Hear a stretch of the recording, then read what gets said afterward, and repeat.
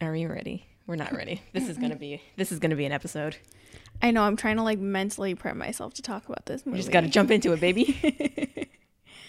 Hey, Nat Chow. Hey, Sophie D. Ooh. So how are you? Oh God. What a tone deaf question, right? Yeah, just a little bit. The world is on fire. Oh my God. You know what? It should be. Good. Yeah, it should be. I mean, not the Amazon. That could stay off fire, but everything else. I can stay on fire. Not Amazon itself, the Amazon. Oh, the rainforest? Yeah. Oh, no. It's okay. You misheard me. It's fine. I could have articulated more. No. Oh, I'm an asshole. It's fine. I didn't articulate a lot. I didn't even know. Ugh. Well, I mean, I don't think it's on fire anymore. I did see that something was on fire. Like Amazon, the company, is on fire, but also I think some rainforest is still on fire somewhere. Oh my God. There's a lot of news to keep up on. There's is a very lot. hard to be at the forefront of everything. Yeah, I'm very just zeroed in on the protests and all that stuff that's going on. Yeah. So I've kind of not been paying attention to anything else. Which is tough, and that's how like everything else falls through the cracks. But like we are busy working on some human rights. Yeah. So I get it.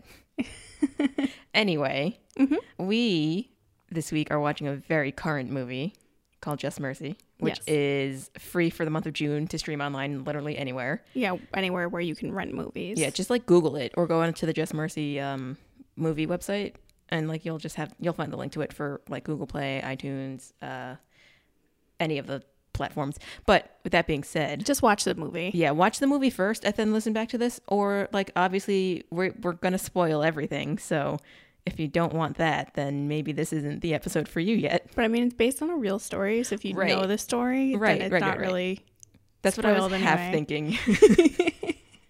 But yeah, just so you know that obviously the obligatory spoiler warning, because this movie is a 2019 movie. Yeah. So we are still late to this game, but not that late. Not as late as other ones. Fashionably late? Yeah. Yeah. Appropriately. Not appropriately, but you know what I mean. So I guess you want to just like jump into it? Sure. Yeah. Okay, what'd you know about it beforehand? I have never heard anything about this movie until you brought it up. Oh, wow. I did not know this movie existed, which I'm surprised about because this is just what I'm interested in. Yeah, I hate this is saying like it like up that. up your alley. Yeah. Well, you know, it happens. I only knew about it because I follow basically the whole cast on Instagram. So they were posting about it. And so Michael B. Jordan, Brie Larson, I think that's the main cast. And then Dustin Daniel Cretton is the director. And he's Asian. And you know how I'm a sucker for any Asian in media. So I was like, oh, an Asian director. Let me see what this is about. And then obviously I didn't go watch it in theaters because why would I ever watch something when it comes out, you know? So then they said that this was available for the month of June, and I was like, we gonna watch that. We got to do it. And we did it. Yeah. So the synopsis is, after graduating from Harvard, Bryan Stevenson heads to Alabama to defend those wrongly condemned or those not afforded proper representation. One of his first cases is that of Walter McMillan, who was sentenced to die in 1987 for the murder of an 18-year-old girl, despite evidence proving his innocence. In the years that follow, Stevenson encounters racism and legal and political maneuvering that he is tirelessly fights for McMillan's life. Wow. That's just about it. Yeah. Basically. So, the movie opens in 1987 in Monroe County, Alabama. Jamie Foxx comes to set up whatever you need to set up to cut down a tree. I don't really know how that works. There was some rope pulling. You know, he had a chainsaw. He was doing his thing. You know. Yeah, he's working. So it's him and one other dude. They cut down the tree, and then he's just kind of looking up at the trees because it's nice and peaceful and naturey. So then afterwards, he's in his truck driving home. It's dusk, and then he gets stopped by the cops because there's like a roadblock of cops. Yeah. So then he turns his truck off, puts his hands on the wheel, that thing that every black person has to do that probably not a lot of other people have to do. Yeah. And he gets super compliant and nervous. And I'm like, oh God. Yep. Yeah. So then the officer comes over, asks about like, oh man, you got some shiny rims. Must be nice to have such a nice car like that. And he's like, yeah, I own my own business. He starts grilling him about how fancy his truck is. And he's like, oh, you don't have a boss, so you can just come and go as you please, right? And I'm like, what is this? You know, in that moment, I was like, damn, so you really can't even own your own business because now nobody's there to vouch for you. You can't even own nice things. Yeah. Yeah. So Like- that gave me a moment. Also, I guess, I mean, everybody who listens to us knows this, but like I'm Chinese, you're Italian, so you know we're kind of separated from certain experiences. Yeah. We're trying to learn here. That's the thing too, is we're learning on the fly as we're going. So what can go wrong? I mean, I've been learning. Yep. For me, this has been a very long and ongoing process. I do have to say, just to step out of the movie for a hot second, this week, for the past week and a half, I don't think I have done more fact checking and research and finding sources than I have since high school. Yeah. Oh, definitely not. Like, I didn't write research papers in college. That was not a thing for me. It was like the most of it was like definitely like in high school. And I was like, I don't, what? So I'm glad that at least that skill is coming back Yeah, right. out of everything. For me, it's kind of a lot of like unlearning stuff and me doing a lot of reflecting and looking back and being like, wow. Oh boy. Oh. Yeah. So there's a lot of that. And yeah, so should we just dive back Yeah, into let's just go back in. Okay. So the officer is the sheriff, and he reveals that he knows who the man is. He calls him out by name after questioning him. And Johnny then, D. Yeah, and he drags him out of his car and arrests him. Yeah, he's basically saying something about like, I bet you like to run around a lot here, Johnny D. Yeah. And then Johnny D, who is Jamie Foxx, he's like, I don't know what you're talking about, but I swear I didn't do it. And then he gets very violently arrested Yeah. or aggressively arrested. It goes from like 0 to 100. Yeah. Yeah. There's no. So we cut to a news story. We find out a woman was killed, strangled, and shot. And they're accusing Johnny D, who is Walter Walter McMillan. Yep. He's the one who got arrested. He's the one being accused of the murder. Yeah. Yeah. And the girl's name is Rhonda Morrison. I Yes. definitely, like, I wrote it down this time, but then I forgot her name for the rest of the movie. Because this movie's not about her. It's not about her. So then the news person is saying that the jury recommended a life sentence, except that today Judge Robert E. Lee Key overrode that decision and sentenced him to death. So I had to take a full stop because I'm like, this man is named Robert E. Lee Key. Like, his parents named him fully after what's the Confederate the general. Confederate, yeah, Confederate. the Confederate loser. Yeah. So I'm like, hold on. The parents stand this man so hard that they gave him the full name, not even just Robert E. or whatever, not even just Robert, just like Robert E. Lee and then their last name. Yeah, the pride for the Confederacy absolutely blows my mind. That was so embarrassing to me. I was like, and we make fun of K-pop stans? Yeah. So like I had to stop again and think like, so this man looks like he's like 60, 70, which means that if it's 1987, then that means that he would have been born in the 1910s, 1920s, right? So that means that the parents were so in love with this man that 50 years after they surrendered, they're still like, you know what? I'm going to name my son after him. I'm going to give them my full name. So proud of my Confederate Love that leader. guy. Yeah. Yeah, my Confederate president. Yeah, he's going to have 2 middle names or 2 last names. It doesn't matter. Either way, he's getting the full name. Ugh. And then do you think that, so his name is Robert E. Lee. Do you think that the E is, they just gave him the initial or they gave him the actual E full name, whatever that name is? I hope it's just the letter. That's how I know him. So I'm just going to give you the letter. Yeah. And I was just like, you really gave him a whole last name on top of your name. It's embarrassing. That's stalker shit. Yeah. If that happened today, Ugh. no. That kid would grow up and like change his name. He would get bullied so hard. Yeah. I would bully that kid. Yes. Anyway, the sheriff is named Tom Tate, and he's also getting interviewed for the news broadcast, and he's saying that, oh yeah, you know, something happens in my town, I'm gonna get to the bottom of it. Okay, Yeah. sure, Yo, fuck that guy. yeah. So then they film Walter getting put into the police van, and then we cut to Michael B. Jordan walking into a prison in Jackson, Georgia, and his name is Brian Stevenson. So he's waiting in the meeting room. I don't know the actual room names, but he's waiting in like the meeting room area for another inmate to come in. Yeah. So then the guy gets brought in. His name is Henry. He's black. And Brian tells him that he was sent by a local defense committee, because he's just an intern at this point, to tell Henry that he is not at risk of execution within the next year. Yeah. So then I was like, my first thought was, but what about after that? But I guess we're just living like moment to moment by now. So, Well, okay. He gets emotional because now he's like, okay, well, at least now my family can come visit me if Yeah. I'm not going to get executed for another year. Yeah. And He then at I least was like, has oh, that kind of peace of mind. yeah. but you're still waiting a year to then find out when you're going to be executed. Yeah. And he was saying essentially that he didn't want his family to come see him if they thought that his execution was coming up soon, because then it would be like a goodbye meeting and not like just a regular like, hey, Dad kind of thing. Yeah. So then they talk about like it cuts to later on, and they're just like talking and laughing and relating to each other, talking about church and how they grew up kind of similarly. Because they're the same age. Yeah. Oh, God. They're chatting, and then a guard busts in and is like, this should have been done 2 hours ago. And Brian's like, sorry, I lost track of time. And he's like, you should have been keeping an eye on the clock. And he immediately manhandles the prisoner. Yeah. Which is so unnecessary. Yeah. Like his hands and his feet are bound. Like he has the chains. What's he gonna on do? everything. Yeah. He can't do anything. Yeah. Super excessive. Very. Totally not necessary. But then Henry's like, just don't worry about it, man. Just make sure you come back here. And I'm like, what? So, people are too nice. Yeah. Anyway, Brian tries to tell the cop that Henry didn't do anything, and Henry's just like, I'm just going to start singing my favorite church song, because they both know the same church songs. So then he sings as the guard like drags him away. And then now it's 2 years later in Sussex County, Delaware, and Brian's siblings are helping him pack up a car, and his dad tells him to go check on Mom, who's out front.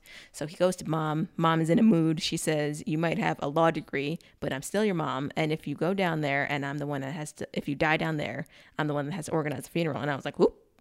She's right. I know.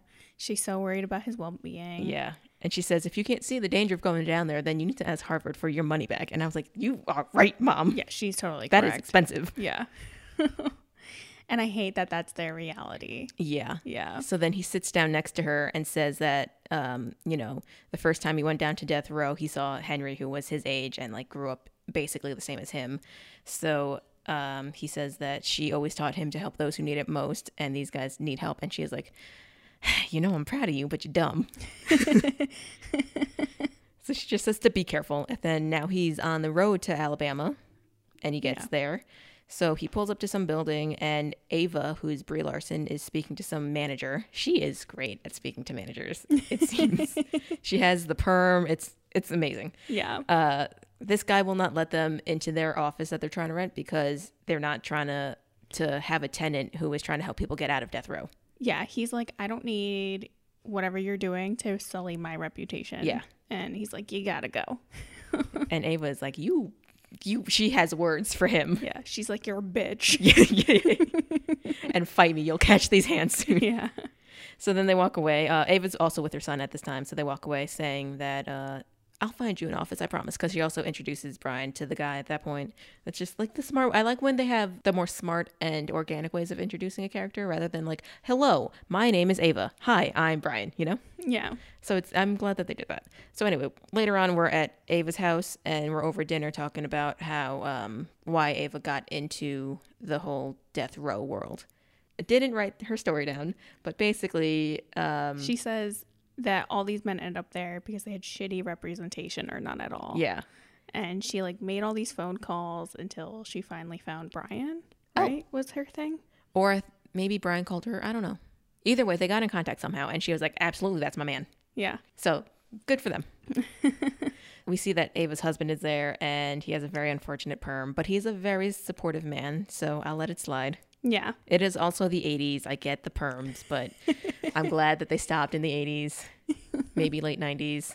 But anyway, next day, Brian is driving to the correctional facility and stops to let some inmates cross the road so that they can continue their work. And it is very much a slave scene. Yeah. So it's a bunch of inmates in their like really shitty outfits. And then the cops are on horses and they're walking from one field to another field. And I'm like, how do people not see that this is the new slave system? Yeah, it basically is. I need to watch 13th. Me Didn't too. get to watch that yet. My mom did just watch it last night. She watched it without me. Can't believe she just left me behind like that. That's rude. Yeah, right? Anyway, so I guess I'll just watch it today and then we'll talk about it tomorrow, whatever. Yeah. But no, yes, so that was a whole ass slave scene. But then he drives by, he checks in at the front gate or the front desk and says that he should be in the log. He has 6 appointments today, and the guard doesn't believe that he's a lawyer and tells him that he has to stop and search him. So it's like, we got to do a strip search. And Brian's like, that's not what we do to attorneys here. Yeah, he's like, we're not stripped for legal visits. And the officer's like, you're not visiting anyone unless you strip. So, and then the other officer is just sitting there, like, Yeah. flipping through a magazine. He doesn't care what's happening. Yep. So we cut into another room. The officer has him strip everything.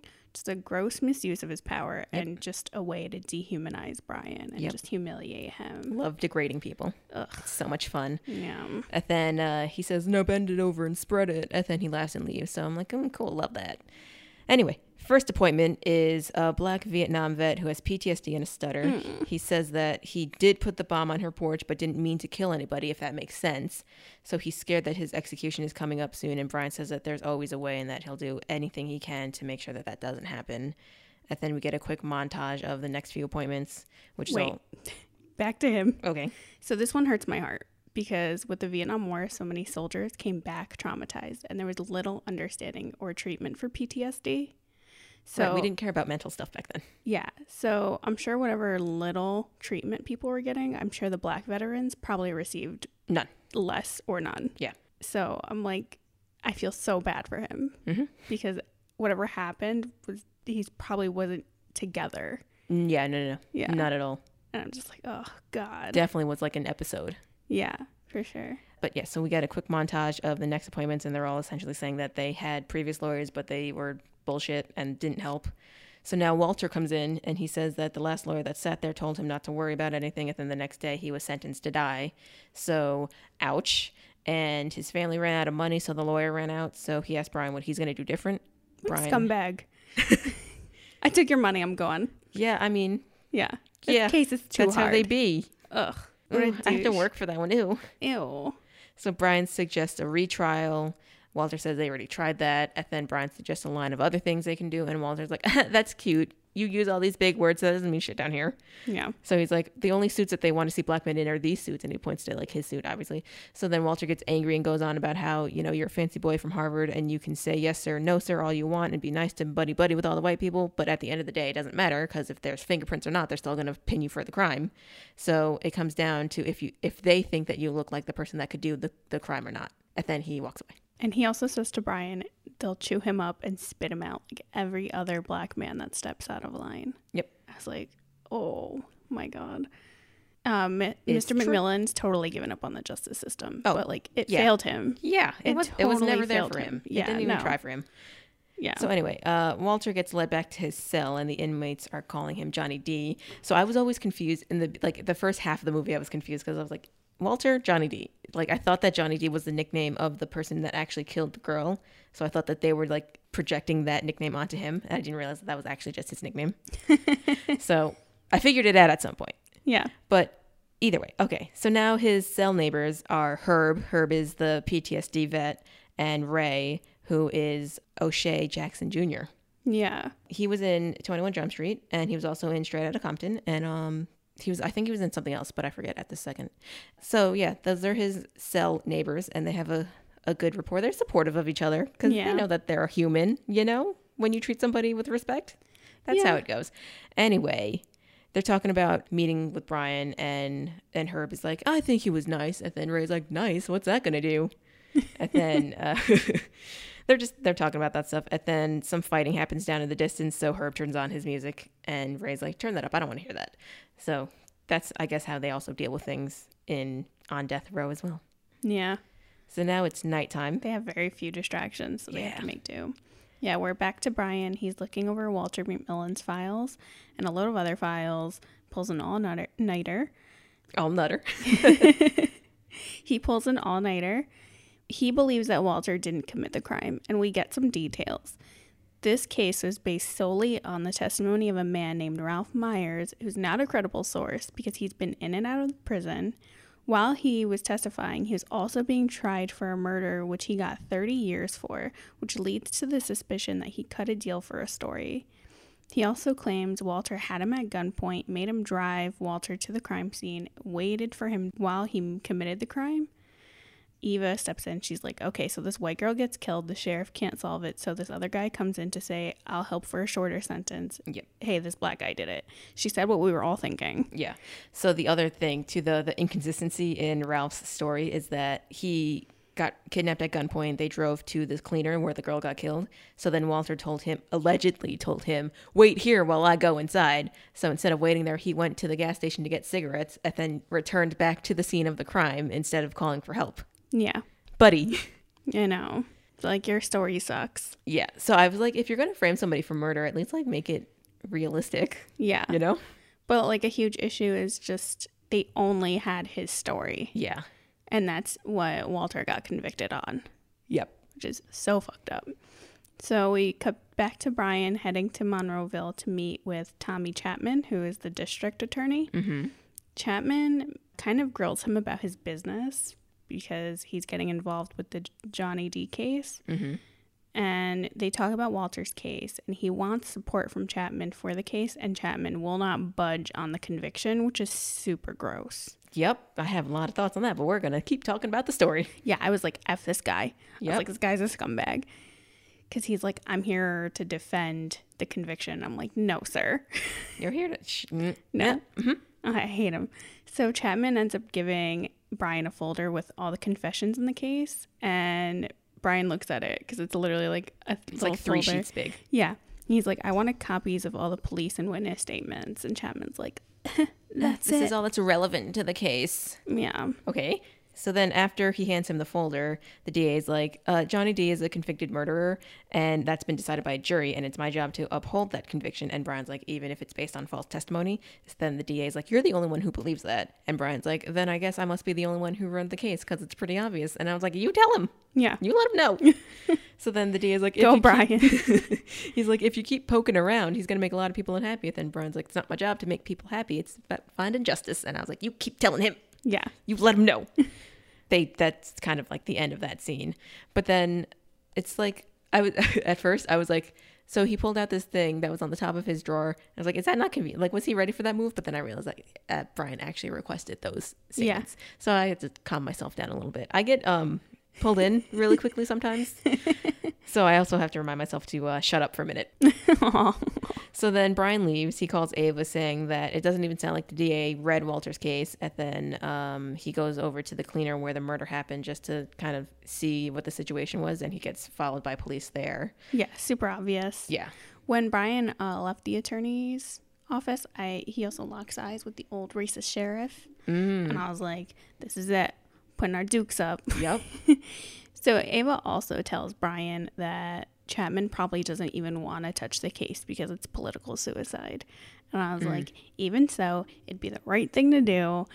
And I I don't just care about that, though. Oh, I know, I get so mad. It was so long ago. It was in the 80s. Oh, I know. I was like watching this and I was like, this movie's in the 80s?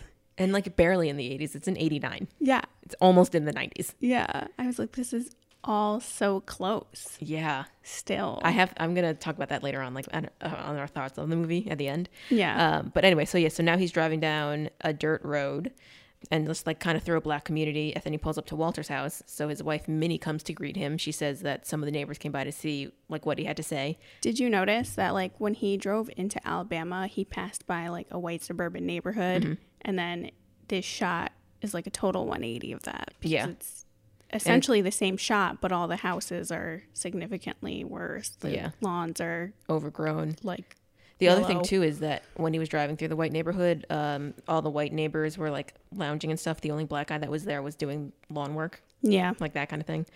But yeah, so in this neighborhood, Minnie's saying that, some neighbors have come by just to see what you have to say. So then we cut inside and it's literally the whole town is Yeah. in there. Everybody's in there. Minnie hugs Brian when she meets him, and I'm like, oh my God, this poor woman. Yeah. Because the other lawyers never made an attempt to even go to the house. Yeah. So this was the first big step for them. So then he asks everybody, we're inside again, he asks everybody what their perspective is on things. So one woman says that there's literally no way that Johnny did this because the morning that the girl got killed, he was here prepping for a fish fry fundraiser for the church, which is a mouthful to say. Yeah. And he had a solid alibi. He had the whole, He had a solid alibi. He was helping his son work on a truck. He was with all these people all day, and that was not used in his defense. Why would they give him the chance to defend himself? Oh. So they say that there's no way he was here at 9:30 a.m., went all the way into town to kidnap a man, go to the dry cleaners, kill a girl, and do that at 10:15. Because Yeah. I don't know how far away they are, but like if they're on a dirt road, I'm gonna assume that they're not very close. No, not at all. So then Brian asks how many people were with him that day, and literally everybody in that house raises their hands. So it's like, what a weak case from the town. They literally did the bare minimum to frame somebody, and they still won. Yeah. How fun is that? So we also find out that a few months before the murder, Walter got caught fooling around with a white woman, Scandalous. and her husband found out and put them on blast. And I'm like, that's the why. scandalous part. Yeah. That's why Walter's being targeted Yeah. for this murder, which is fucked up. And I feel bad for Minnie, and I feel bad for Walter too, because Minnie didn't deserve that, and neither does Walter. yeah, he doesn't deserve a death sentence for Cheating. because it takes two to tango. Okay, It do. sir, divorce your wife. Like, God, deal with it another way. So from that story, more and more rumors had spread out so Walter went from a cheater to a drug dealer to a mafioso. Which, how do you A to B that one?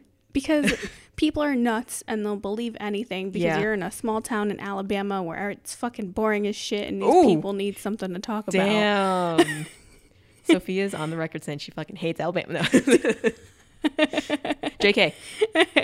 I'm sure you're very nice people. Yeah. The not racist ones. Anyway, one of the guys chimes in to say that they can call it what they want to, but it's just another way to lynch a black man, and they are very much right. Yeah. So then Minnie comes back in and asks how she's supposed to tell her kids to keep their heads down and stay out of trouble when you can literally be in your own home, minding your own business, and still get murder put on you. And Yeah. I was like, damn, she is right. Seriously. And it does happen.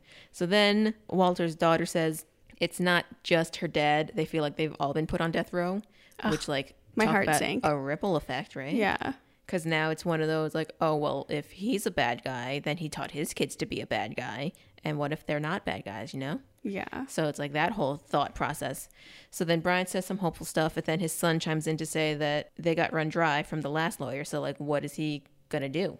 And then Brian's like, well, my organization is going to cover all the fees. And they're all like, okay. Sure. Yeah. Same. I would also do the same. Yeah, right?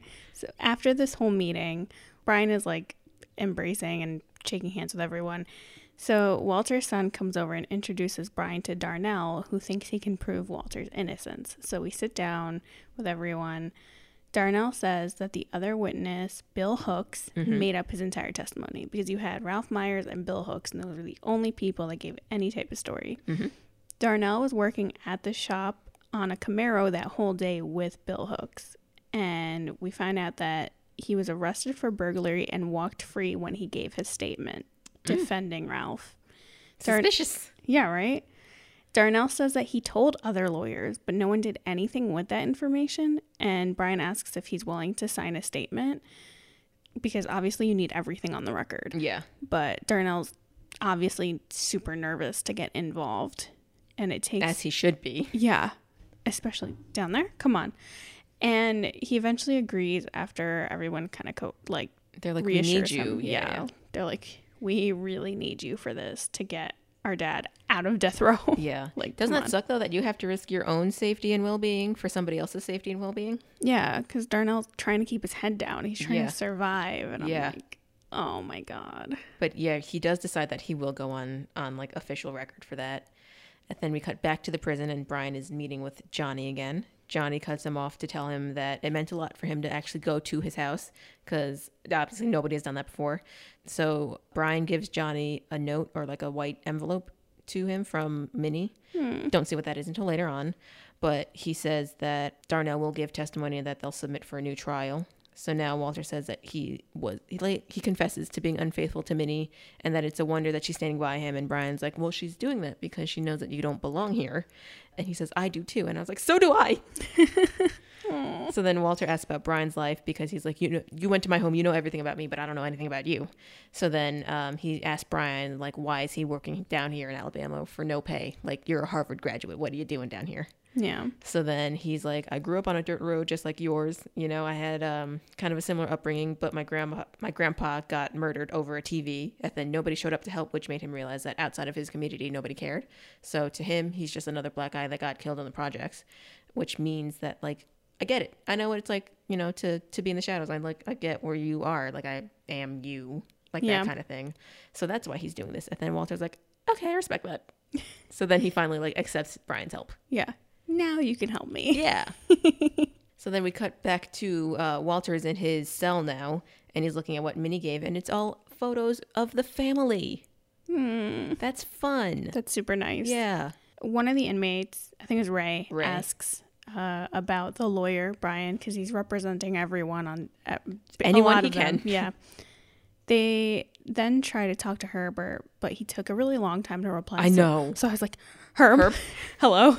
Are you okay? But he's still there. Yeah. So Herb finds out that they set his execution date, and that's got to be the scariest feeling, to know exactly when you're going to be put to death. Yeah. Yeah. And you can't do anything about it. Yeah. And I feel so horrible for Herbert, because sending a bomb is a senseless way to hurt or kill people. But if he was treated for his PTSD, like, he wouldn't have been in this predicament. Yeah, like, if he was in the right facility too. Yeah. That would have been probably a manageable situation. Yeah, and he feels so guilty about what he did. And Ray and Walter are both like, it wasn't your fault. Like, you shouldn't be here. You should be in a hospital. And you're a vet. You fought for the country. Like, they should have treated you better. Like, all that stuff. And they continue consoling him. And I'm in tears. I'm just like, I cried a lot during this movie. I had to take so many breaks. Yeah. Just to be like, you need to take a break, Nat. Just like watch something stupid for 5 minutes and then come back to this. I got mad a lot and I cried a lot. This movie really pulled out. This whole week I've been ready to cry. Yeah. Like, literally, like the dumbest thing, or like just the smallest sign of like support or like unity. I'm like, oh my God. Yeah. So, it's been an experience for everybody. Yeah, definitely. So we end up cutting to Eva, and she's discussing. Oh, wait, just one quick thing, because we find out here, like, they're both doing the consoling of not Ray, because Ray says something now, but they're consoling Herb, and then Ray says, like, you did something bad, but like they threw us all in here without like actual like fair anything. Yeah. So Ray's saying that when he was arrested, the cops. He told the cops that he didn't do anything, and then they said, well, one of you expletives did it. So if it wasn't you, you're just taking one for your homies. And I'm like, absolutely not, because that's like so lazy. And that's like one, like the same thing with Walter is like, you're gonna frame somebody, but that means that the actual murderer is still out there. Yeah. So if somebody murdered your little 18-year-old white girl, that means that they're still out there, maybe going out to murder another 18-year-old white girl. Do you not want to protect your other white girls? I had a whole rant about that later. Like, we'll revisit. We'll come back to that. We're both gonna snap. We got to get through the plot, and then we can snap. What happened with Ray? I was like, are you kidding me? Yeah. Like, that's so. It's fucked up. It's fucked up. Yeah. Ugh. And then Ray continues essentially saying that his prosecutor put him away because of his mugshot. He's like, based on your mugshot, you look like somebody that could have done the crime. So goodbye, you're going away. And I'm like, what? Huh? So fucked up. That's what? Yeah. So, sir. So tear up your law degree. Right. Quit your job. His point is essentially that like Herb doesn't deserve the sentence any more than any of them do. Like, obviously there's some of them there that do like that did a really shitty thing and like need to get punished for it. Don't know about the death sentence. We'll maybe discuss that later. I haven't thought too much about that part essentially, but in the world of these three men, none of them deserve it more than anybody else does. I mean, I don't know if it's common knowledge, but like a lot of people are aware that a lot of people who are convicted onto death row, a lot of their cases, like they've been convicted incorrectly. Yeah. Like it happens all too often that there's errors. And it's really, if you're sentencing someone to death, you're not allowed to have errors. Yeah. You cannot. You can't just be like, oops. Yeah. That's a person's life. Yeah. If I make a typo on an ad, I get grilled. Okay? These people are fucking up and killing people. If I color correct something wrong, somebody will be like, why is that like that? Yeah. Are you kidding? Ugh. So anyway, where are we? So we cut to Eva. Yes, and she's discussing Herb's case. He was sent to Vietnam when he was 18. He's the only survivor of an ambush. He had a mental breakdown, attempted suicide, and got sent home on an honorable discharge. When he was home, he had nightmares, fits, ran to neighbors screaming. And Brian says that Herb's lawyer in his case never mentioned military service or mental trauma to the jury. That's fucked up. That's convenient, too. That would have been a really strong case in his defense, and it just they totally ignored it. Like, that's ridiculous. Good thing they treat black people equally. Oh. Then the phone rings. Yeah. The son picks up, so then he gives it to mom, who's Ava, and it's a death threat. It's some dude on the phone saying, "Why are you helping that expletive Johnny D guy and all that stuff? I put a bomb under your house if you don't stop working for him." So they run out immediately. Yeah. I would not know what to do if somebody claimed to put a bomb under my house. She gets everyone and calls the authorities. She's very quick. So then while they're all waiting out there, the cop's like, we didn't find anything, whatever. And he's like annoyed. And like, fuck you, bro. Do your fucking job. Why would you waste my time looking for a bomb when there's no bomb? Shut up. So 2 white guys in a truck drive by, real slow, staring them down, making it real obvious that they're the culprits. I'm like, these guys had to have done it. There's no way they're 2 nosy neighbors, because the nosy neighbors would have been out on the street. And also, that's one of those, like, let me show up at the scene of my own crime. Yeah. You douchebag. That is like, you're straight up trying to intimidate. Like, yeah, get the fuck out of here. So later on, Ava tells Brian that she knew people were going to have issues with her for working with him, but she doesn't care if people like her as long as she's doing what she's supposed to do. Yeah. And then Brian says, like, I won't blame you if you want to, like, walk away from this. And she's like, I'm not going to have my son think that I just walked away from this because some bigot was mean to me. Aww. And I was like, you let him know. You teach that boy right. I like her. Yeah. I like Brian. I like both of them. Yeah. A lot. So then they decide that they just have to start from scratch now with Walter's case. And they talk to everybody in town who could have seen or known anything about it. So then we get a lot of the people they talk to are assholes. Yeah. Oh my, just talk about it. Like, stop it. Get over it, guys. Yeah. Brian ends up, no, I was just going to say, it's a montage of them going door to door and people just shutting the doors in their face. Yeah. So Brian eventually speaks with an ex-cop and the guy lets him in to talk to him. Eva meets with a restaurant owner and she's like, oh, here's a flyer about the fish fry on that day. I was like, why does she still have that? And why is it so... That's what I was going to say. It's like, that's so readily available. Yeah.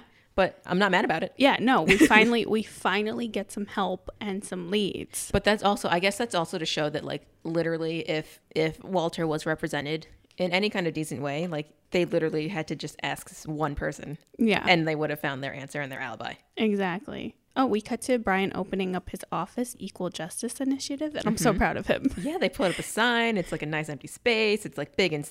I'm like, you go, Brian. Yeah, you deserve this. I'm like, oh, he's growing up so fast. So it's another montage of them making calls, doing their work, and meeting with people. And now they have a new employee, Brenda. Oh, that's later, isn't it? No, that's after. That's like this montage. Oh, okay. Yeah, it's all happening so fast. I like Brenda. Yeah, I like them all. I like Yeah. all 3 of them. So Darnell ends up calling Brian in a tizzy. So he got arrested for perjury, which is the offense of willfully telling an untruth in a court after having taken an oath or affirmation. He's upset. He got arrested while at work, which obviously is embarrassing, but probably twice as embarrassing if you're black. Yep. Darnell's distraught, understandably. Brian charges into the police department to speak to the sheriff, and Chapman, the district attorney is there. And I'm like, ugh, of course. Yep. Of course these 2 horrible people are in the same room together. Best friends, 6 feet apart because they're homophobic. So sheriff claims that Darnell made a false statement, and Brian's like, you can't do that. You had no evidence that he made a false statement, you dingus. Like, Yep. And they're like, how dare you say that to me? You're a douche. So the sheriff tells some sob story about Rhonda's family being upset that her case is being reopened. I'm like, they can fucking suck it up. Don't they want to know? Wouldn't you rather have the right person? Yeah. Like, fuck your feelings. Make sure you get the right person, because there's Right. no justice. What if that person had a thing against her whole family? Yeah. Then both of her parents are also at risk. What if Idiots. that was just the start of a serial killer? Right. And like more people died after her, and it's like you have this innocent guy in jail, Imagine and the more story. people kept dying. Like, are you fucking kidding? Imagine the story that this girl Rhonda is the first kill of a serial killer, and the entire cops of this town just enabled them to keep going. Yeah. That would be on all of them. That'd be wow. ridiculous. Talk about like justice or karma. But then also, so the other thing that Tate is the sheriff. One of the He's first a taint. Hate him.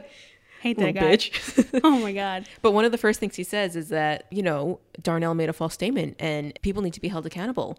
So I'm like, he's right. So arrest the cops. Yeah. People need to be held accountable. Arrest yourself, sweetie. Yeah. Huh. hate him. Yeah. Yeah. Chapman then brushes everything off and says that the court dismissed Brian's motion to reopen the case anyway because Brian wants to remove the perjury charges on Darnell. The only hard part about this movie was like following the legal system because I don't know shit about shit. I was like, what does that do though? What does this do? What does that mean? I'll send you some stuff to watch. Okay. And Chapman's a douche. Like, both of them are douchers. I hate these guys. So Brian later gets pulled over while he's driving because, of course, because he stood up to the sheriff. So now they feel the need to put him in his place. And the DA. Yeah. So this officer comes up and he tells Brian to get out of the car. Brian asks a question. Very calm. Why am I getting pulled over for? After a few back and forths, the officer snaps, loses it, forces him out at gunpoint. And I'm like, I hate this so much. Throws him against the car, has the gun on his head. Yeah. And is just like screaming at him. Yeah. What the fuck? So as he's doing that, the partner goes into the passenger side of the seat to mess up all of Brian's files and probably snatches something. But essentially, he's just like flipping through things and just like making a mess out of his car. And then they were just doing that to be like, we can do this to you. Yeah. We're putting you in your place. Yeah. We can do this. You have no power over us. Yeah. Yeah. So then they go back to the car and Brian's like, why did I get pulled over? And then they're like, we let you go. You should be happy. And I'm like, I am angry. Yeah. It's an intimidation tactic. They're trying to get him off the case because obviously the case was fucked up. Yeah. So. And very easily flawed, or not flawed, but like very easily you could prove it wrong in like 2 seconds. Yeah. Yeah. Like Brian literally read a piece of paper and was like, oh, this is wrong. Yeah. Like so many other cases of police fucking up. So the next day, we're with Walter. Walter is convinced that he lost again since Darnell pulled his confession. And then Walter goes on to tell him that he was put on death row before his trial. And Brian's like, what? Why didn't you tell me that beforehand? And he's like, excuse me? Huh? Yeah. So then Walter notices that Brian's a little bit down. And he's like, they're targeting you, aren't they? They're like intimidating you. And Brian's like, I mean, yeah, but like whatever. And I'm like, but also like it's getting to you a little bit. But you can't let it. Yeah. But also, like, if we were in that situation, like, I'd be crying. So I get sure. that. Yeah, I wouldn't be able to handle it. Yeah. So then Walter says that he should train up a new lawyer so that the kid can take over if anything happened to Brian. And then they laugh about it, but he's right. Yeah. You know? It's like kind of messed up. It's like, ha ha ha. Like dark, uncomfortable humor. Yeah. Yeah. So Brian mentions that the next move is that he wants to talk to Ralph Myers. Walter does not like that idea. No, he's like, But Brian's like, the only way to see what Ralph really knows is to get him talking. So we're like, huh. Yeah. So we cut to Brian meeting with Ralph. Who's a scumbag. Oh, yep. He is, he was the guy from Holes. Is he? Oh my God. That's him. Oh my God, you're right. Yeah. Wow. Almost the same character too, right? Oh, a scumbag. Oh man. Oops. So yes, he's meeting with Ralph. Immediately, I'm like, wow, Ralph sucks. Yeah, he sucks. Ralph is also in jail, which also confused me because I thought that he snitched to get out of jail. No, he got 30 years. Oh, like instead of life or something? So like the thing that's assumed is that he gave a statement about Walter to reduce his sentence to get like a deal. Oh. Yeah. So he would have had more than 30 years. Oh, for sure. Oh, okay. Yeah. Or cool. So that still doesn't change anything because he's kind of old. He's gonna never mind. Or he could have been on death row and then got the 30 years. Oh, okay, which we'll touch on later. Yeah. Anyway. So they start talking. Ralph doesn't want to talk about his testimony against Walter. Nope. He starts talking about other stuff, and Brian uses that to make him feel sympathy for Walter. Yeah. So brilliant. They're talking about like kids and stuff, and Ralph is like, I have kids, and like my wife turned them against me, and blah blah blah, and I'm like, oh boo hoo. Yeah. So then Brian's like, you know who else has kids? Is Walter. You know who also doesn't get to see their kids? Is Walter. Yeah. So I don't know. It kind of sucks. I'm sure that's on your conscience to like know that somebody might be dying because of you, but I don't know. That's just me. I don't know. I'm just thinking about it. Yeah. So Ralph ends up dropping a little bit of info. We find out the day he was arrested, he was being questioned about Rhonda's murder, which was... I don't know what that means, though. Well, he was like a suspect, or like they were questioning him about it. So it's like they're trying to get information about this case that like just happened. Because he was essentially saying that like that's all the police were talking about. That's all they cared about. That's all they would ask about. So like the second like anybody had any information, like they were down with it. Yeah. So I was like, what? I don't get that. But let's keep moving on with the plot. So Brian ends up calling the office, relaying the new info to Eva and Brenda, And Brian says he needs info from the courthouse. And luckily, Brenda knows someone. Really great. Yep. Oh, because, okay, so here's why it was an important detail. Is because the girl died on June 3rd. That was the day that Ralph got arrested. But the first testimony about that was on record from Ralph was from 2 months later. Yeah. So that's why that was a funky thing. So Yes. yes, back to that's why they want to go to the original courthouse or the original police files that Ralph had in whatever town it was, that Brenda happens to know somebody from that town. So she Nice. hooks it up. I'm glad you got all that. Yes. It's a town called Escambia. So Brian goes over to that courthouse with Brenda, and the woman behind the desk is, I think, a relative of Brenda's, and she just gives him the whole entire file on Ralph. Here you go. And she's like, here, just take it. Just make copies of whatever. Do whatever you want. So then Brian finds some cassette tapes, and he's like, can I make a copy of these? And she's like, absolutely. Yeah. So they do that. They go, and now it's later on. Brian is listening back to the tapes, and then he's like, hey, guys, I just found a really good thing. Here, this is what it says. Ugh. Oh. And then he plays it back. I did not write down it word for word, but essentially it is the recording of Tate interrogating Ralph, and Ralph is saying, I do not know who killed that girl. I will not frame somebody for her murder. That is not going to be on my conscience. And Tate's like, so you are saying to me that you do not know? And he says, I do not know. And that's it. Yeah. I was like, are you kidding me? What? So let's go back to jail. Walter is sleeping, but hears Herb sobbing. So he checks on him and says to hold It's on. his execution day. Yeah, he says to hold on because Brian is working as they speak, and Herb is having a panic attack, and Walter is helping him breathe and like just take it slower. And he talks him kind of like through some meditation in the calming trees. And then like I was so mad. I was like, he needs professional help, not death. right. And like also way to hold it down for your friend Walter. I know. Like that was a very good job that he did. And they just care about each other. I know. Like they're just friends. But so like later on, we're back to Brian doing some more work, and their office is growing. Yeah. Did you notice their empty bookshelves are now full? I know. Very proud of them. I called them Brian and his angels. Brian's angels. Yeah.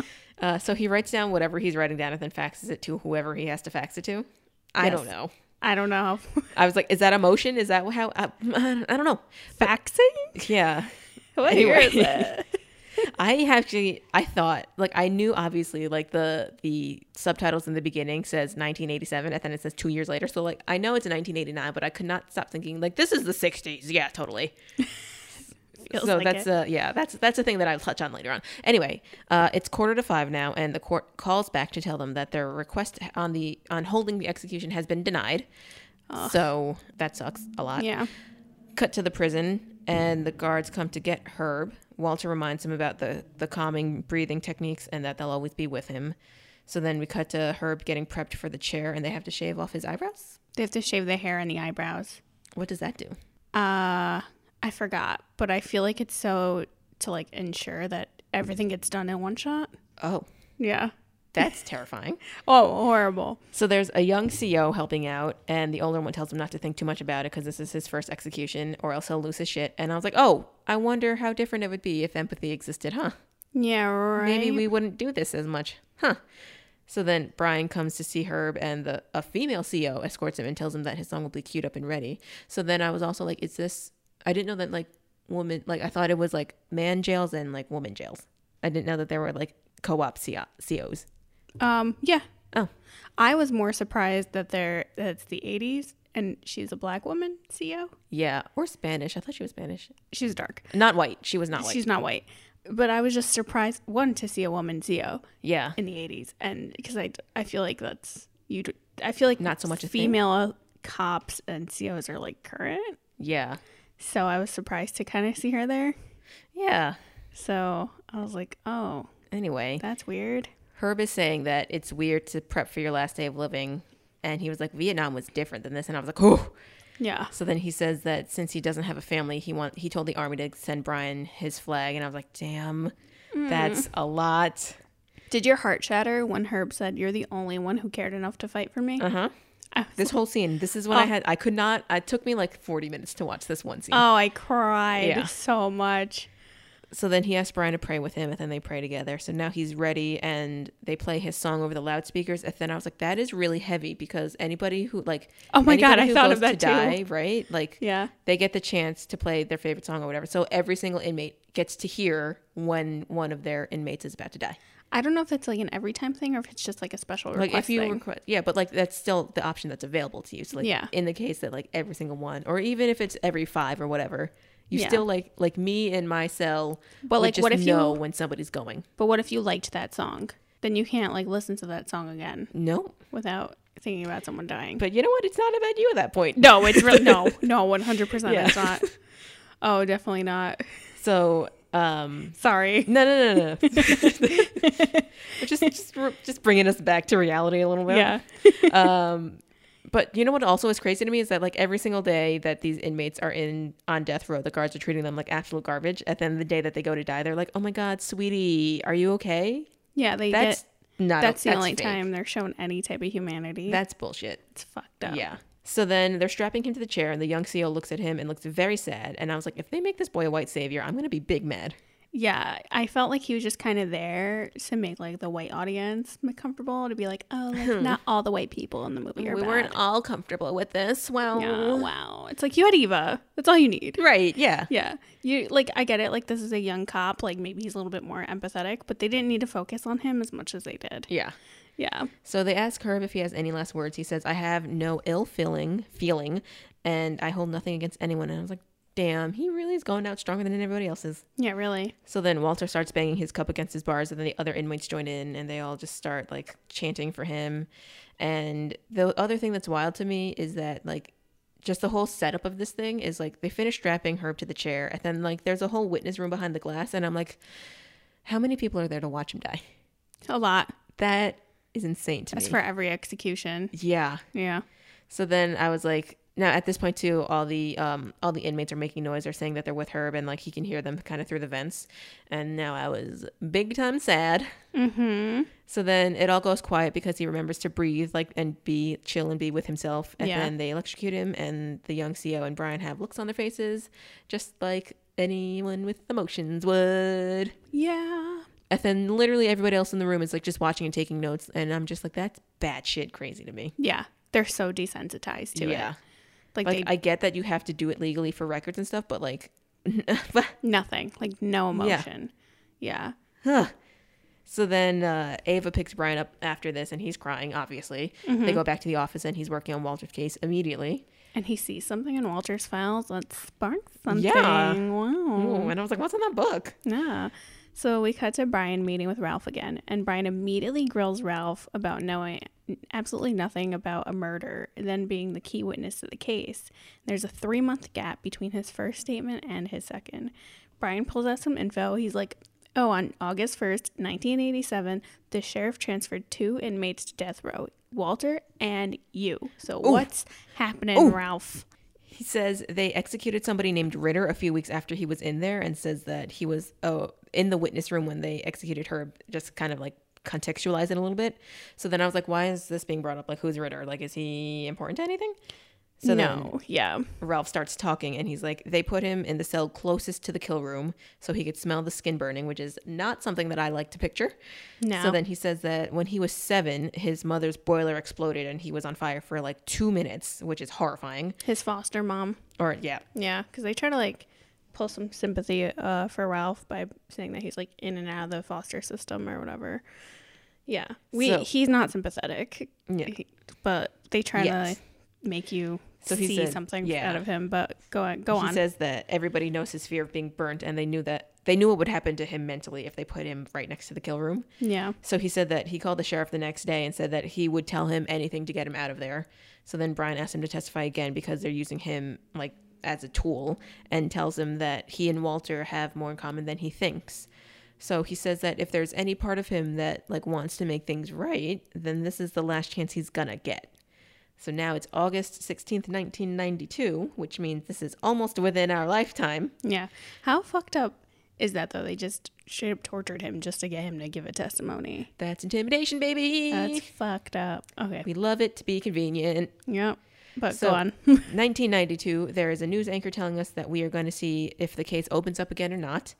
basically, it all comes down to Ralph's new testimony. So now we're inside the courtroom. Walter walks in, or he gets walked in. Excuse me, because he's not allowed to walk anywhere by himself. No. His whole family's there. We see police dogs. They're barking at them as they pass by, but of course not at the white people. Why would we bark at white people? Yeah. So they make him do his Bible oath thing and the thing about telling the truth and nothing whatever but the truth. What is that? Is that just an oath? It's just an oath. Okay. Yeah. To be like, oh, I'm telling the truth. Yeah. Yeah. So the judge comes in and he's immediately like, this is going to be an emotional trial. If you can't keep your shit together, then go, which is an unrealistic request. Right. Like, what are you doing? Ralph takes a stand and I'm like, Ralph, you better pull through. Yep. And he immediately plays dumb. And I'm like, don't be a scumbag, stupid Ralph. Ass. Yeah. I was like, you know what I thought you they were motherfucker. I thought they were gonna play this. So like when he does the oath, he doesn't respond immediately, and then he does. Oh yeah, he's like yeah. Oh yeah, they woke me up at like 2:00 to get me here, and I'm like, you're not gonna play tired. You're not gonna play stupid. He's sitting there. You shut up. And he's like, oh, I don't remember anything. Oh, poor me. Oh, wah. I'm Ralph, and like I'm so tired, and I don't know anything. I'm an old man. And I'm like, Ralph, I hate you so much. So Brian is asking if he remembers all that stuff. He plays stupid, and then Brian notices, like every time he answers, he's like, oh, was your testimony at Walter's trial true? And Ralph responds with, I don't know. And I'm like, yes, you do, Ralph. You know for sure. You know. So then every time he answers, though, he looks at the DA and the sheriff. Yeah. And Brian notices. So he strategically places himself in between the eye line. And I was like, you are a smart man. Honestly, I respect that so much. Brian is amazing. He's so amazing. Yeah. So then he stands there now. He takes a new angle and he's like, do you know who Walter is? So then Ralph points to him. And then he goes on and he's like, okay, so was your testimony true? And then he's like, no, sir, not at all. And then he points out all the flaws in the story. And he's like, I made it all up and this and that and blah, blah, blah. He spills the beans. Yes. And Chapman accuses Ralph. Ooh, I like that. Yeah. Of just saying whatever because he's unhappy with his sentence length. And I'm like, shut up. So Ralph goes off and says he doesn't care what happens to him, that Walter doesn't deserve to be sitting where he is. Yeah. And he's like, bro, are you dumb? Me saying all these things has nothing to do with my sentence. If anything, that's going to put me on death row, you idiot. Yeah. And you're the one that's going to put me there. Yeah. So I'm glad Ralph pulled through. He still sucks. Yeah. But you know, he finally did the right thing. Yeah. It is a little lazy to applaud people for doing the right thing, but he did the right thing. He did the right thing. So we do kind of have to acknowledge that a little bit. Nah, he still sucks. But yeah, he's kind of fucked up. Yeah. Yeah. So then there's another witness. It's the first cop from the scene, or the first cop who arrived on the scene. Yeah, that ex-cop that Brian met with earlier. Yeah, so we get a montage of Brian throwing facts at the judge, and we get that guy giving he's testifying. And testimonies by others involved in the case. And we get testimonies by others involved in the case that were never used in the original case that ended up sentencing Walter. And Brian argues that withholding all this information from Walter's initial trial is a total violation. Right. Which, very true. It is. Yeah, it is. Hello. He didn't get a fair trial. He didn't have a jury of peers. Like, oh, he didn't? Yeah. Oh, I wonder why. He wasn't afforded that? Wow. Oh. So the judge is like, okay, I'll go through everything and we'll get back together at a later date and decide if we want to go through this trial again. Wow. And I'm like, he's trash if he decides not to. Right. Well. Yeah. So after court, Walter is thanking Brian, and then his family shows up. So the young CEO, who remember has a heart, he says that they have a few minutes so you guys can say hi if you want to, which is like a big thing because Brian is like, oh. Yeah. So they like share a look and whatever, and it's like a thing. So then we go back to court at whatever later time or date it is. And the judge is like... A month later. It was a month later? It was a month later, which seems like way too long. So far, right? Ralph Myers is the key witness and in the initial trial and confesses his testimony and whatever that gave Walter his death sentence. All that was bullshit. All that he said was bullshit. And can you imagine being the family of that girl who was killed and hearing that the cops didn't do shit, didn't bother doing shit, pinned the whole thing on a random dude, and carried on not doing shit? Do you think... Okay, so... Can you imagine? So, okay, think like a racist for me for a second. So somebody kills my daughter and a black man is put away for it. Do we care that the black man has been put away for it at all, even though the murder is still out there? So if you're thinking like a racist? Like, do we just want to hear that somebody has been arrested for killing my daughter, or do we want to find the person that killed my daughter? So I think in regards to it being someone's kid, I think they just want to see someone put away. I think you're just angry. Yeah. You're pissed off and you just want to see someone go down for it. Yeah. But then again, like we've said 8,000 times, the murderer is out there. Yeah. Me personally, I'd rather see the right person Right. behind bars. But like, not everyone's as nice as me. But it's not 1989 or it's not 1992 anymore. Yeah. Like, sucks. But yeah, like I would hope that family would want to see the right person. Yeah. And not just some random dude Right. that You would everything got think. pinned on. And wouldn't you want to be wouldn't you be pissed off that like, Would you feel safer? yeah, but wouldn't you be pissed off that you were lied to? Yeah. This By the whole people time? who are supposed to be protecting you? Yeah. The people who were meant to protect you and only you are lying to you? Oh, But anyway, so yeah, the judge is saying that Ralph contradicted himself in everything he said, so his original testimony discredits everything he said today or at the last meeting. So he's like, well, so he could be lying, which means that no new trial will be held. And I'm like, oh, fuck this guy. but he had so many other witnesses. There was an ex-cop there. yeah. You wouldn't trust the cop that literally said it was reported that her body was like face up and over here, but I found her face down by the bathroom. Yeah, what was he doing for a month? Right. Was he even looking at these files? I don't know. Or is he just watching soap operas? Like, you suck, sir. Yeah. So I'm going to throw eggs at your grave if you're dead. Like, you're awful.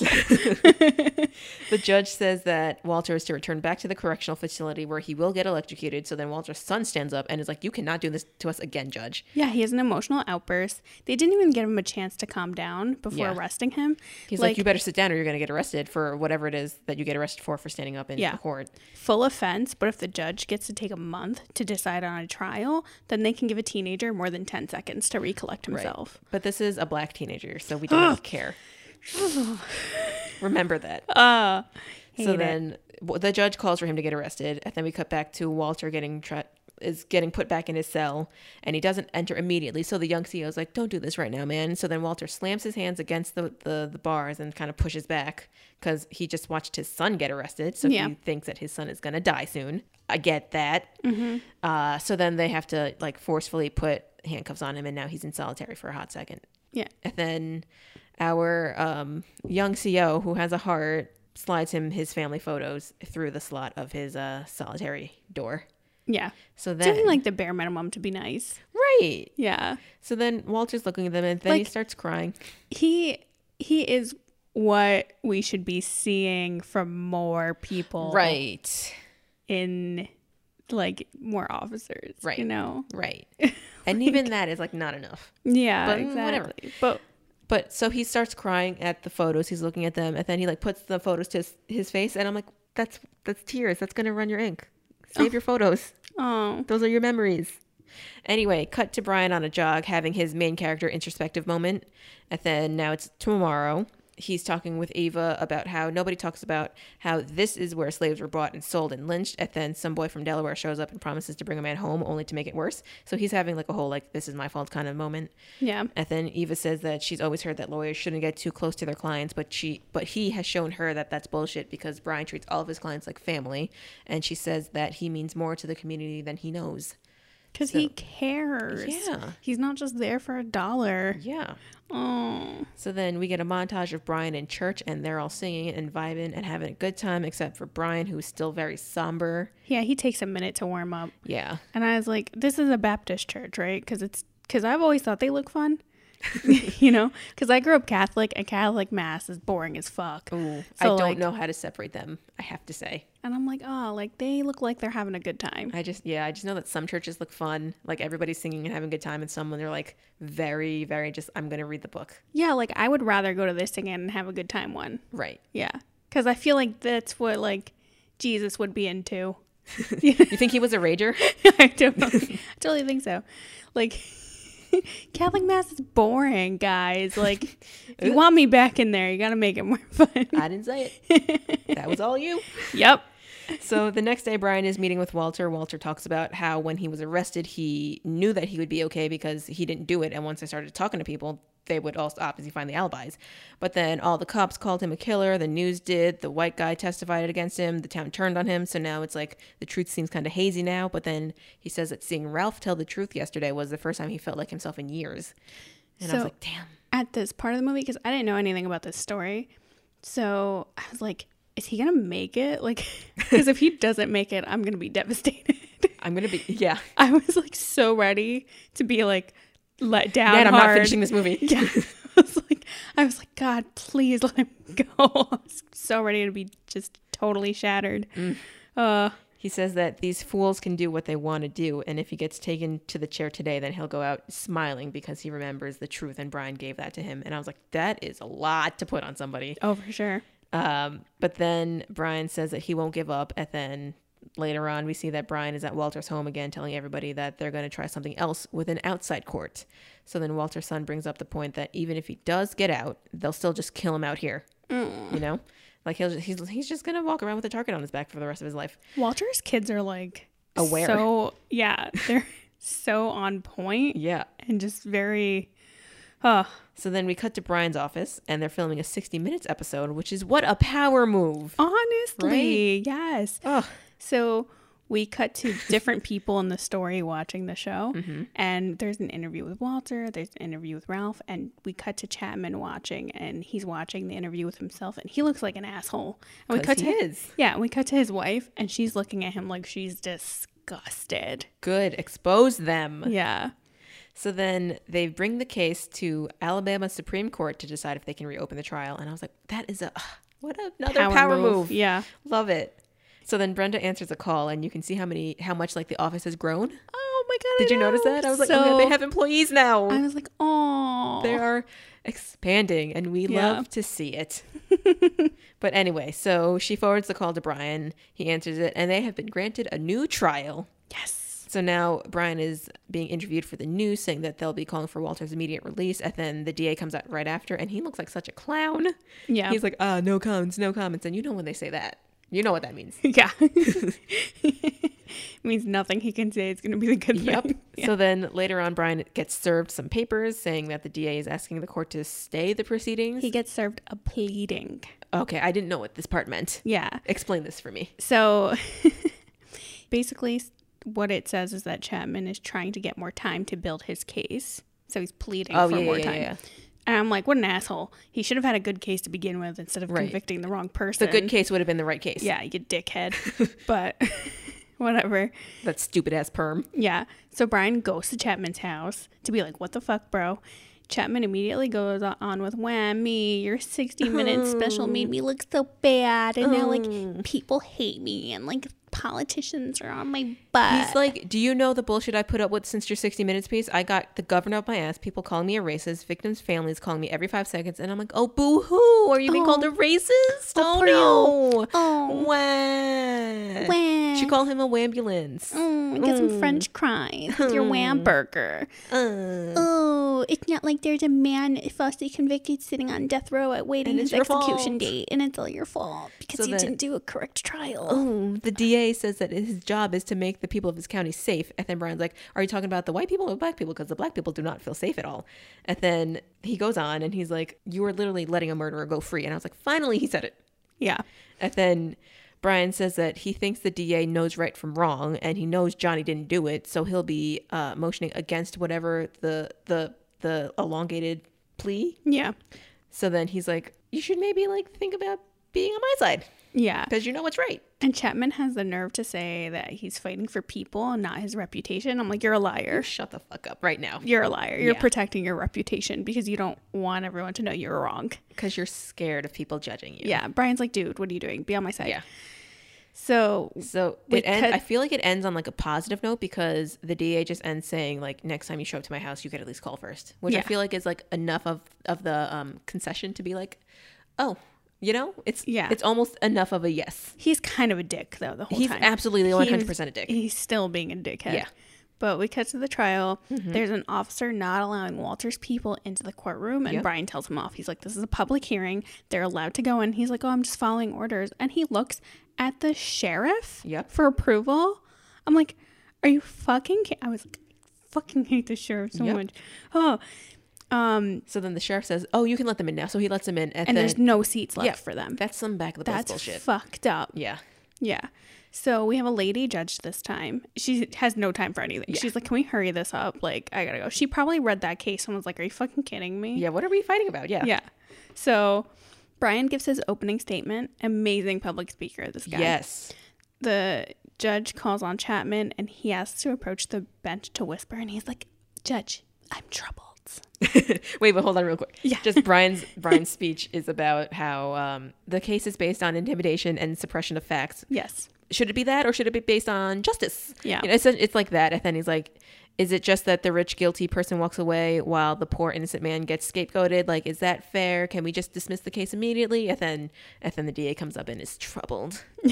He starts fumbling around, and we find out he's going to join in on dismissing the charges against Walter.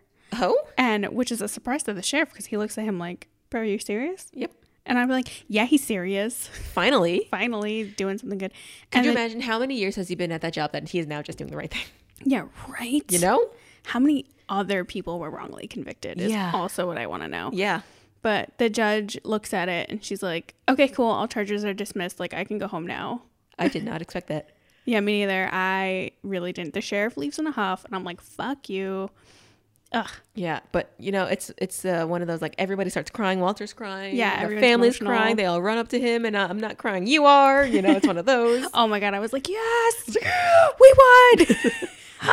So then, yeah, they all reunite. They're hugging, and it's a whole thing. And then now we cut to all the inmates making noise for Walter as he packs his stuff up and he's walking away, and he shakes everybody's hands on the way out. He says, bite away. Yeah. And I'm like, oh. Brian drives Walter home. We get a voiceover of a beautiful monologue. Mm-hmm.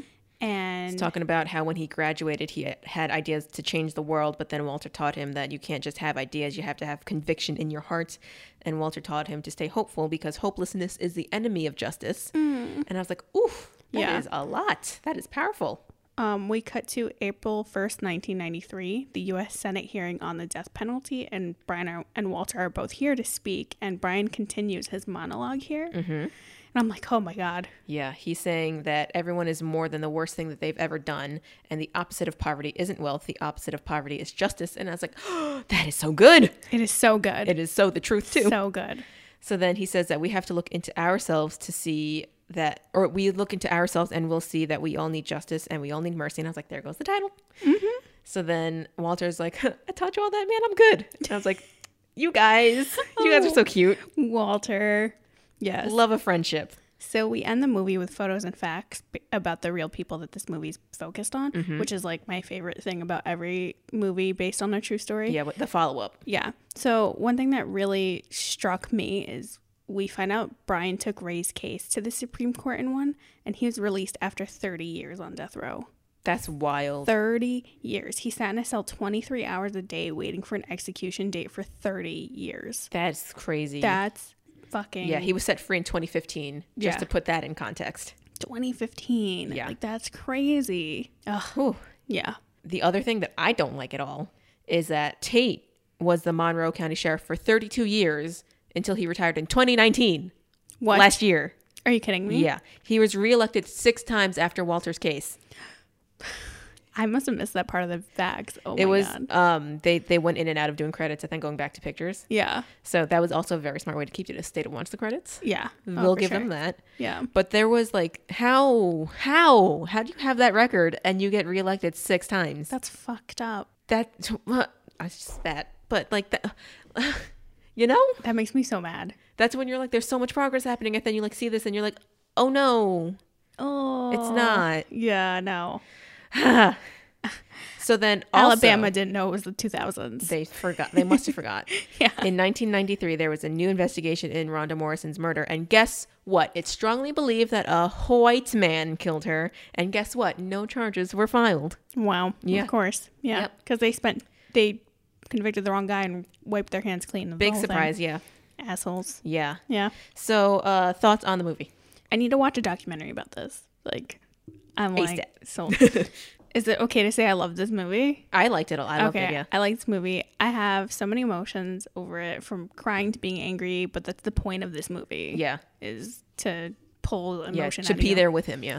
Oh, wait. Also, sorry. I'm going to cut you off again because I want to give the stats about what Brian has done because he's amazing. Yes, he did a lot, and his law firm is still going strong. Yeah. So he's been doing this for over 30 years. He and his attorneys have won relief, reversals, or the release of over 140 death row prisoners. That's a lot. So, yeah. That's a lot of people that did not need to be there. Yeah. Ava's still doing operations there. So then there's a stat at the end that for every 9 people who have been executed in the U.S., 1 person on death row has been proven innocent and released, which is too big of a percentage. Yeah. Oh, absolutely. That's a lot. And that's why a lot of people have issues with the death penalty. I get that. Yeah. I'm with it. Yeah. Okay. Yes. Back to your thoughts. Sorry. So I just wanted to give that stat. all of this happened in the 80s and it's still so relevant today. And the 90s. Yeah. And it's still so relevant today. And I watched this like, holy shit, this is based on a real story. But for Black people watching this, this is a real story. Yeah. And I'm like, ooh. Oh, yeah. Yeah. My thing is that what I was saying earlier about like, I thought that it was in the 60s, even though it clearly said it was in the 80s or even like close to the 90s, is that like I was going to say that my only issue with these kind of movies, like at least the big ones that a lot of people see, is that they're always period pieces. They're always painted as period pieces that are like so separated from reality and like from like current times. Yeah. That it's so easy for us as the audience to separate. Oh, that was in the past. We're not like that now. So it's easy for like white people to watch it and be like, good thing we're better than that now. Yeah. Oh, that was so far but away. I like I'm glad that this was at least, I mean, it's still period, which like obviously it has to have happens for us to tell the story, but like I'm glad that it's recent enough. Like it's within our lifetimes that this happened. And they keep to contextualize it more. Yeah, and they keep punching in the fact that like this is the 80s. Yeah. This is the 90s. Yeah. Like, hello. Because I was like, I'm also part of that. Like I kept thinking it was the 60s, and then I'm watching and I'm like, this looks like an 80s outfit. Why? But that's not the 60s. Yeah. And I was like, wait, no, because they've done it to me. Like I've been brainwashed, and I'm like, ugh. So then it's like I don't know. I just like that they're bringing it to more of a current issue. Yeah. So that people can understand that like it's happening. Yeah. Like it's not. We're not dumb. We didn't fix it. Yeah. So that's good. Like watching this, I'm like, there has been not enough change. Yeah. The amount of change that's been done is so minuscule when you compare then and now. And it's one of those things, like it's like Brian is a Black man, like Brian Stevenson, who I need to do research on because like he's still doing his thing. Yeah. Like Black people are helping Black people. Like when are the white people going to help Black people? Yeah. You know? Oh, absolutely. I always have this thing when it comes to like the race conversation where it's like everybody's always like what white versus Black, but there's also so many people in between. Yeah. But I also get that it's very much white versus Black for like the history of the country. Yeah, for sure. But like in between. Well, we'll get there when we get there. But anyway, I'm also glad like that the young CO, he was very much like the sympathetic white character in this, but I'm glad like he still wasn't the white savior. Yeah. And I'm very glad that they didn't do that. He was just kind of there. Yeah. To be there. Yeah. Just to show like, oh yeah, there is one good cop. But no, I'm like so turned off when I see a white savior because it's like I'm just watching the white director's white guilt, and that's just being like pushed on us. Yeah. Like, oh my God, I feel bad. So let me show everybody that I'm better than that by putting in a character that looks like me and who's nice and can save the day. Like I'm so over that stuff. Like Hidden Figures was such a good movie. Like I think Taraji should have won the Oscar for that. That was in 2015. Mm-hmm. And there's one white savior scene, and I'm like, what the fuck is this? This is not about you. Have you seen it? I haven't. There's just a scene where there's like colored bathroom versus not colored or versus white bathroom, and then the white guy in charge like takes a crowbar to knock down the colored sign, and I'm like, oh, you really did save the day, huh? Like shut up. You did so much. So it's just I'm over the white saviorness, and I'm glad like that's where the representation comes in. Yeah, because that's where like I'm pretty sure Michael B. Jordan's company produced this, and then he had an Asian director, so like they are aware that like this is not about white people right now. Like, shut up for just 30 seconds, please. No, absolutely. Or like take the backseat. I don't have to tell you to shut up because you should be listening. But like just because we don't see a white person doing the saving doesn't mean that a white person isn't doing something good. Yeah. You know? Yeah, 100%. So yeah, that's all. But yeah, overall I liked it a lot. Yeah. Just, Brian Stevenson is really that bitch. And he's really out there doing it. So yeah, like I need a documentary about him. Yeah. I need to learn more about him. Yeah, you know what actually was very interesting? I was listening to a podcast yesterday, and one of those quotes that was just like, damn, was somebody said, we need less monologues and more dialogues. And I was like, oh. Ooh. I like that. So I'm going to keep that in mind more. And then there's also the whole saying of like listening with the intent to understand instead of the intent to respond. Yes, 100%. So trying to keep that in mind more. Yeah. But this was a good movie. It was really good. Fantastic. Yeah. I could just rant about white saviors all day long. I will never stop because it's just, it's overcompensating, Yeah. you know? Just like do the right thing and you don't need a medal for it. I mean, I could rant about people in authority fucking up their jobs because there's way too many documentaries and just cases where it's just a complete flub on the side of the police. Mm-hmm. It's just like, come on, they have to do better. Yep. Yeah. On that note, Yep. Sorry. thanks for listening to a more serious episode from Yeah. us. Thank you. We figured like, you know, it would be very, it wouldn't be the right thing for us to do morally if we just watched another silly movie this week. Yeah, it wouldn't have felt right. We're going to watch silly stuff next week. Yeah, next But week. we just needed to like take a minute, like even for us to just like chill out and like learn something. and talk Yeah. about this. And Also, I love talking about these things. So like if you need to talk to me, like talk to me. oh, me too. Like, oh, I love it.